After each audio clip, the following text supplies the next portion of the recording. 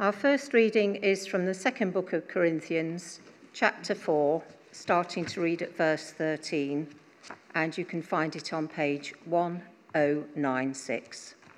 So 2 Corinthians 4, starting at verse 13.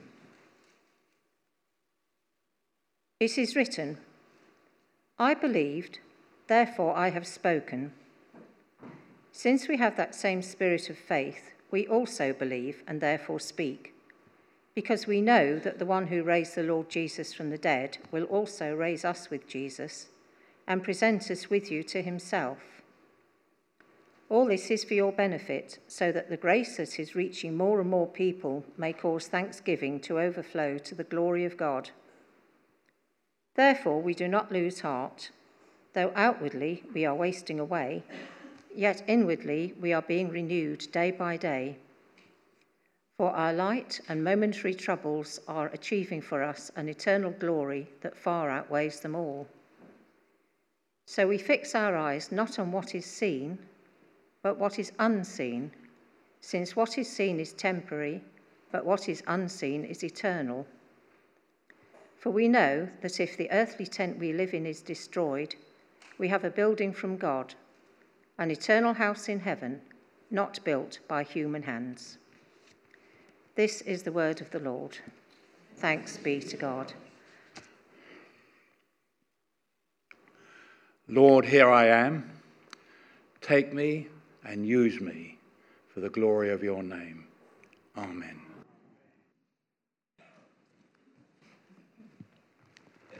I was in Canterbury yesterday morning, very early, because I was one of a number of people collecting for the Multiple Sclerosis Society.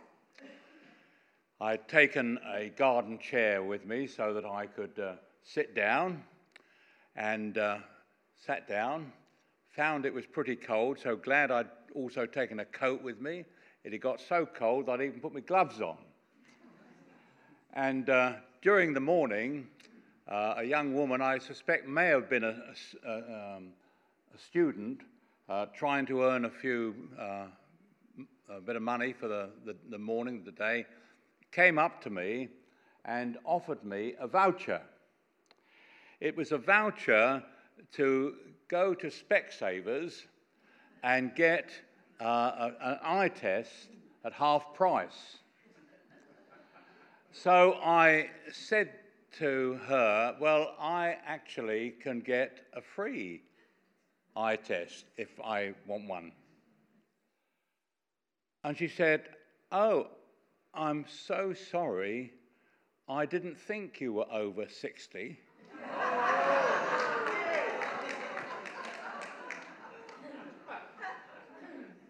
With that, I suddenly felt very warm inside. And I said to her, well, thank you for the flattery. I really appreciate that. I said, but I'm actually 86 years of age. And she said, no, you can't possibly be. So I said, well, when you're getting rid of your vouchers, make sure you keep one for yourself, because I think you're going to need it. And she laughed and walked away. I've mentioned that little story because I'm supposed to be speaking this morning on the subject of looking at the unseen. And that young lady obviously hadn't looked at me closely enough to realise that I'm actually a lot older than she thought I was. More to the point, I still haven't worked out why the title, Looking at the Unseen, fits into either our readings this morning. Although I'm going to be speaking about the Corinthian passage, because it follows directly on from the same epistle and chapter that Em spoke on last Sunday, I have been struggling, and I know she was struggling last week, or at least before she actually preached the sermon, I've been struggling in the preparation of it. So I have come to the conclusion from reading the passage that I can actually just give you one sentence and then sit down. But I'm not going to do that. But the one sentence is, the best is yet to come. The best is yet to come. And that won't happen all the time I live here on this earth. And that's the conclusion that Paul came to also. But before we examine today's Corinthian passage more closely, I invite you to turn to Acts chapter 18. Acts chapter 18. Because here is the passage which tells us about Paul's first visit to Corinth. And if you look at verse 4, it tells us why he was there. Every Sabbath he reasoned in the synagogue, trying to persuade Jews and Greeks. What is he trying to persuade them? He's trying to persuade them to understand and accept the gospel of our Lord Jesus Christ. So there he is, preaching the gospel week after week. And how was the message received? Well, look at verse 6. But when the Jews opposed Paul and became abusive, he shook out his clothes in protest and said to them, "Your blood be on your own heads. I am clear of my responsibility." And he turns from preaching almost exclusively to the Jews to preaching to the Gentiles. For now on, I will go to the Gentiles. So there it is. What does he find? Abuse, opposition. That was the reaction that he got. But then, when we move down to verse 9, we discover that he's not discouraged. One night the Lord spoke to Paul in a vision. "Do not be afraid. Keep on speaking. Do not be silent. Keep on speaking. Do not be silent. For I am with you, and no one is going to harm you." That must have cheered him up somewhat. I know I would have been. And we'd come back to that a little later on. So Paul stayed in Corinth for a year, as we read a little bit further on in that chapter. And he went on preaching, despite the opposition. And one of the things the Jews challenged him about was his right to be doing what he was doing.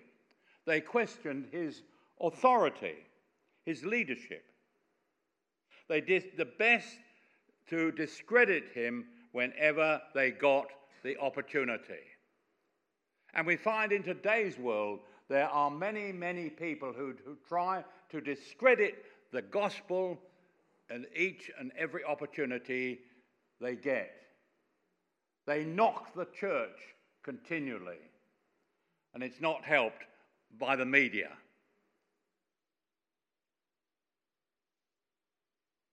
Paul, however, is determined to keep contact with the church in Corinth, and so does so by writing them letters.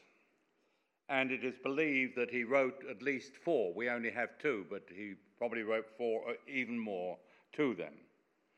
Because despite what was happening to him, he knew that those that were going on in the faith needed to be encouraged. They needed to be built up. And that's what we're here for this morning, to encourage one another, to build one another up in our faith. So now, turning to 2 Corinthians chapter 4, the reading for this morning, look at verse 13. It is written, I believe, therefore I have spoken. It is written where? It's written in the Psalms. He quotes from a psalm. And he reminds them that it is written, I believe, therefore I have spoken. And he tells them, with the same spirit of faith, we also believe and therefore speak. Put another way, opposition or not, Paul let nothing stop him giving testimony to his life in Christ. Sometimes the consequences were beatings, imprisonment, abuse, and dangers of many kinds. But nothing and no one could shut him up. And friends, don't let anybody shut you up from preaching the gospel. Carry on, whatever the consequences, because your reward is in heaven. Surely each one of us here this morning has a testimony to give the greatness and goodness of God in our lives. We too need to be speaking out what we believe about God as a result of his working in and through our lives. Knowing and believing, as St. Paul did, that the one who raised the Lord Jesus from the dead will also raise us in his presence. So, my friends, when we are feeling fearful about speaking out what we believe, then we should remember three things. The first goes back to Acts chapter 18. Do not be afraid. Keep on speaking. Do not be silent, for I am with you, and no one is going to harm you. We need to step out in faith and give our testimony at each and every opportunity we get. Secondly, going back to 2 Corinthians chapter 4 and verse 15, we read about the grace of God. All this is for your benefit, so that the grace that is reaching more and more people. Why do we need to do this? We want the grace of God to reach more and more people. There are thousands of people in Whitstable alone who do know nothing about the grace of God. They don't understand it. And we've got to help them to understand it and to believe it. In this very letter of 2 Corinthians chapter 12 and verse 9, Paul reminds the Corinthians of what the Lord had reminded him when he said to Paul, my grace is sufficient for you, for my power is made perfect in weakness. So however weak you feel and incapable of giving your testimony, remember God is with you, and it's by his grace that you can speak out, that his grace is sufficient. It's more than enough to do the job. When we had the Third Age lunch on Friday, which Lynn Newman prepared and cooked, there was sufficient for all of us. I actually want to know what she did with all the spare mashed potato that was over, because I love mashed potato. It was more than enough, because we had seconds, most of us. There was more than enough. But with God's grace, it's a bit like that, but with an uncountable number of helpings. God's grace is sufficient for us to do the work which God wants us to do. And the third thing is to remember our speaking out of what we believe causes thanksgiving to overflow to the glory of God. Just think of that. Wow! Causes thanksgiving to overflow to the glory of God. Last Sunday morning, the kitchen flooded, as Mike will tell you, and one or two other people. The kitchen here. We came in and there was 2 inches of water right across the floor, and we had to set to and get it out. Now, I love water, but this water was in the wrong place. We didn't want it on the floor. We had to get rid of it. So it was flowing where it was not wanted. But the grace of God is quite the opposite. The very opposite of an overflow of thanksgiving that brings glory to God. I long to see the grace of God overflowing more and more and more and more and more and more in this place. Do you share that vision? It's all very well having a new vicar, but if we don't have any vision, then he or she might as well not come. We need together to work to see the grace of God in operation in this place more and more and more. And Paul goes on to say he does not lose heart, because while afflictions affect him outwardly, inwardly he is renewed. How often? Once a week? Sundays? In the synagogue? No, he says, day by day, day by day. He's learning the lesson of this life, that it is that we are being prepared for the life to come, the new life, the eternal life. Or as he puts it, so we fix our eyes not on what is seen, but on what is unseen. For what is seen is temporary,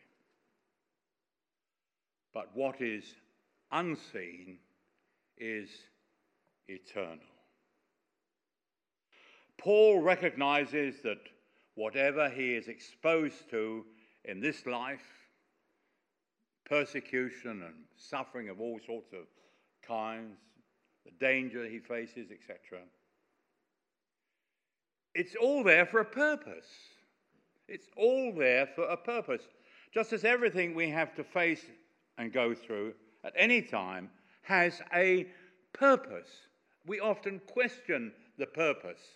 But it's at that moment when we need to rely on God more and more and more. And say, I don't understand this. I don't understand why God's putting me through this, but I am trusting him to bring me through and to bring me to glory.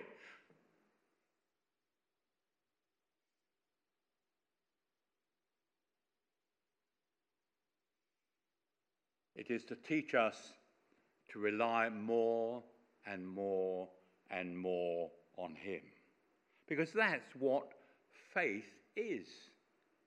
If life was all one wonderful time, we'd all very quickly get into the situation and say, I don't need God, I can manage.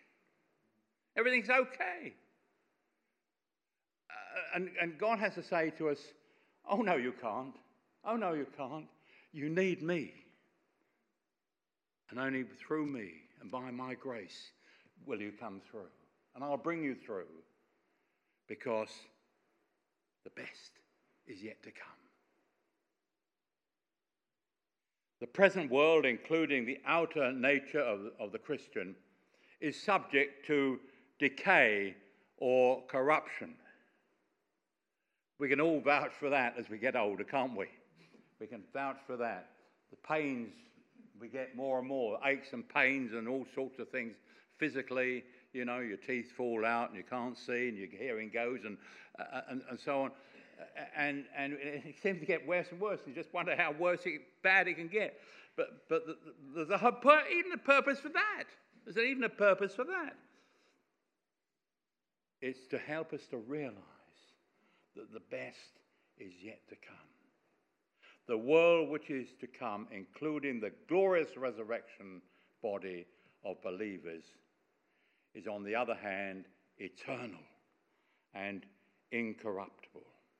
In another letter of Paul in chapter 3 of Philippians, we read, "Our citizenship is in heaven, and we eagerly await a Saviour from there, the Lord Jesus Christ, who by the power that enables him to bring everything under his control."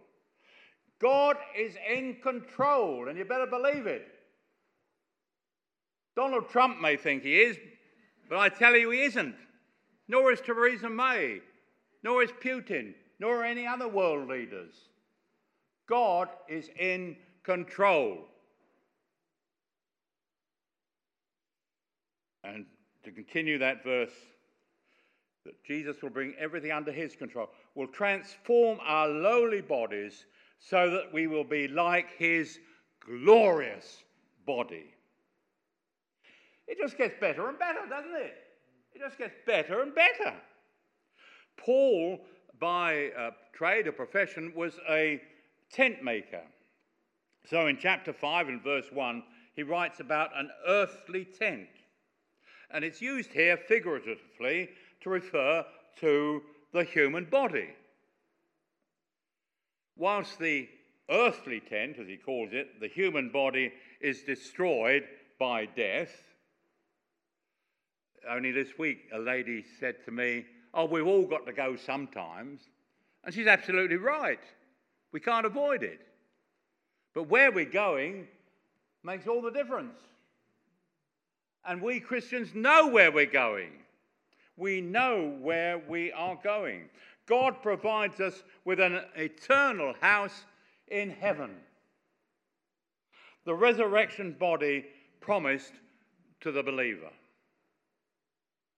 Not only is the best yet to come, but we will move into a home where we will never have to move again.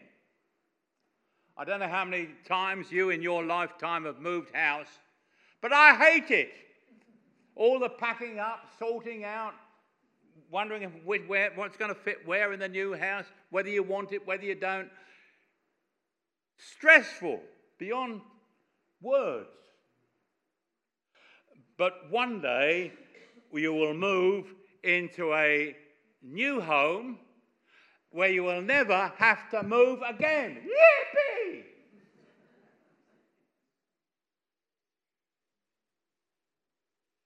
Think of poor Fabian and Vashti packing up to move.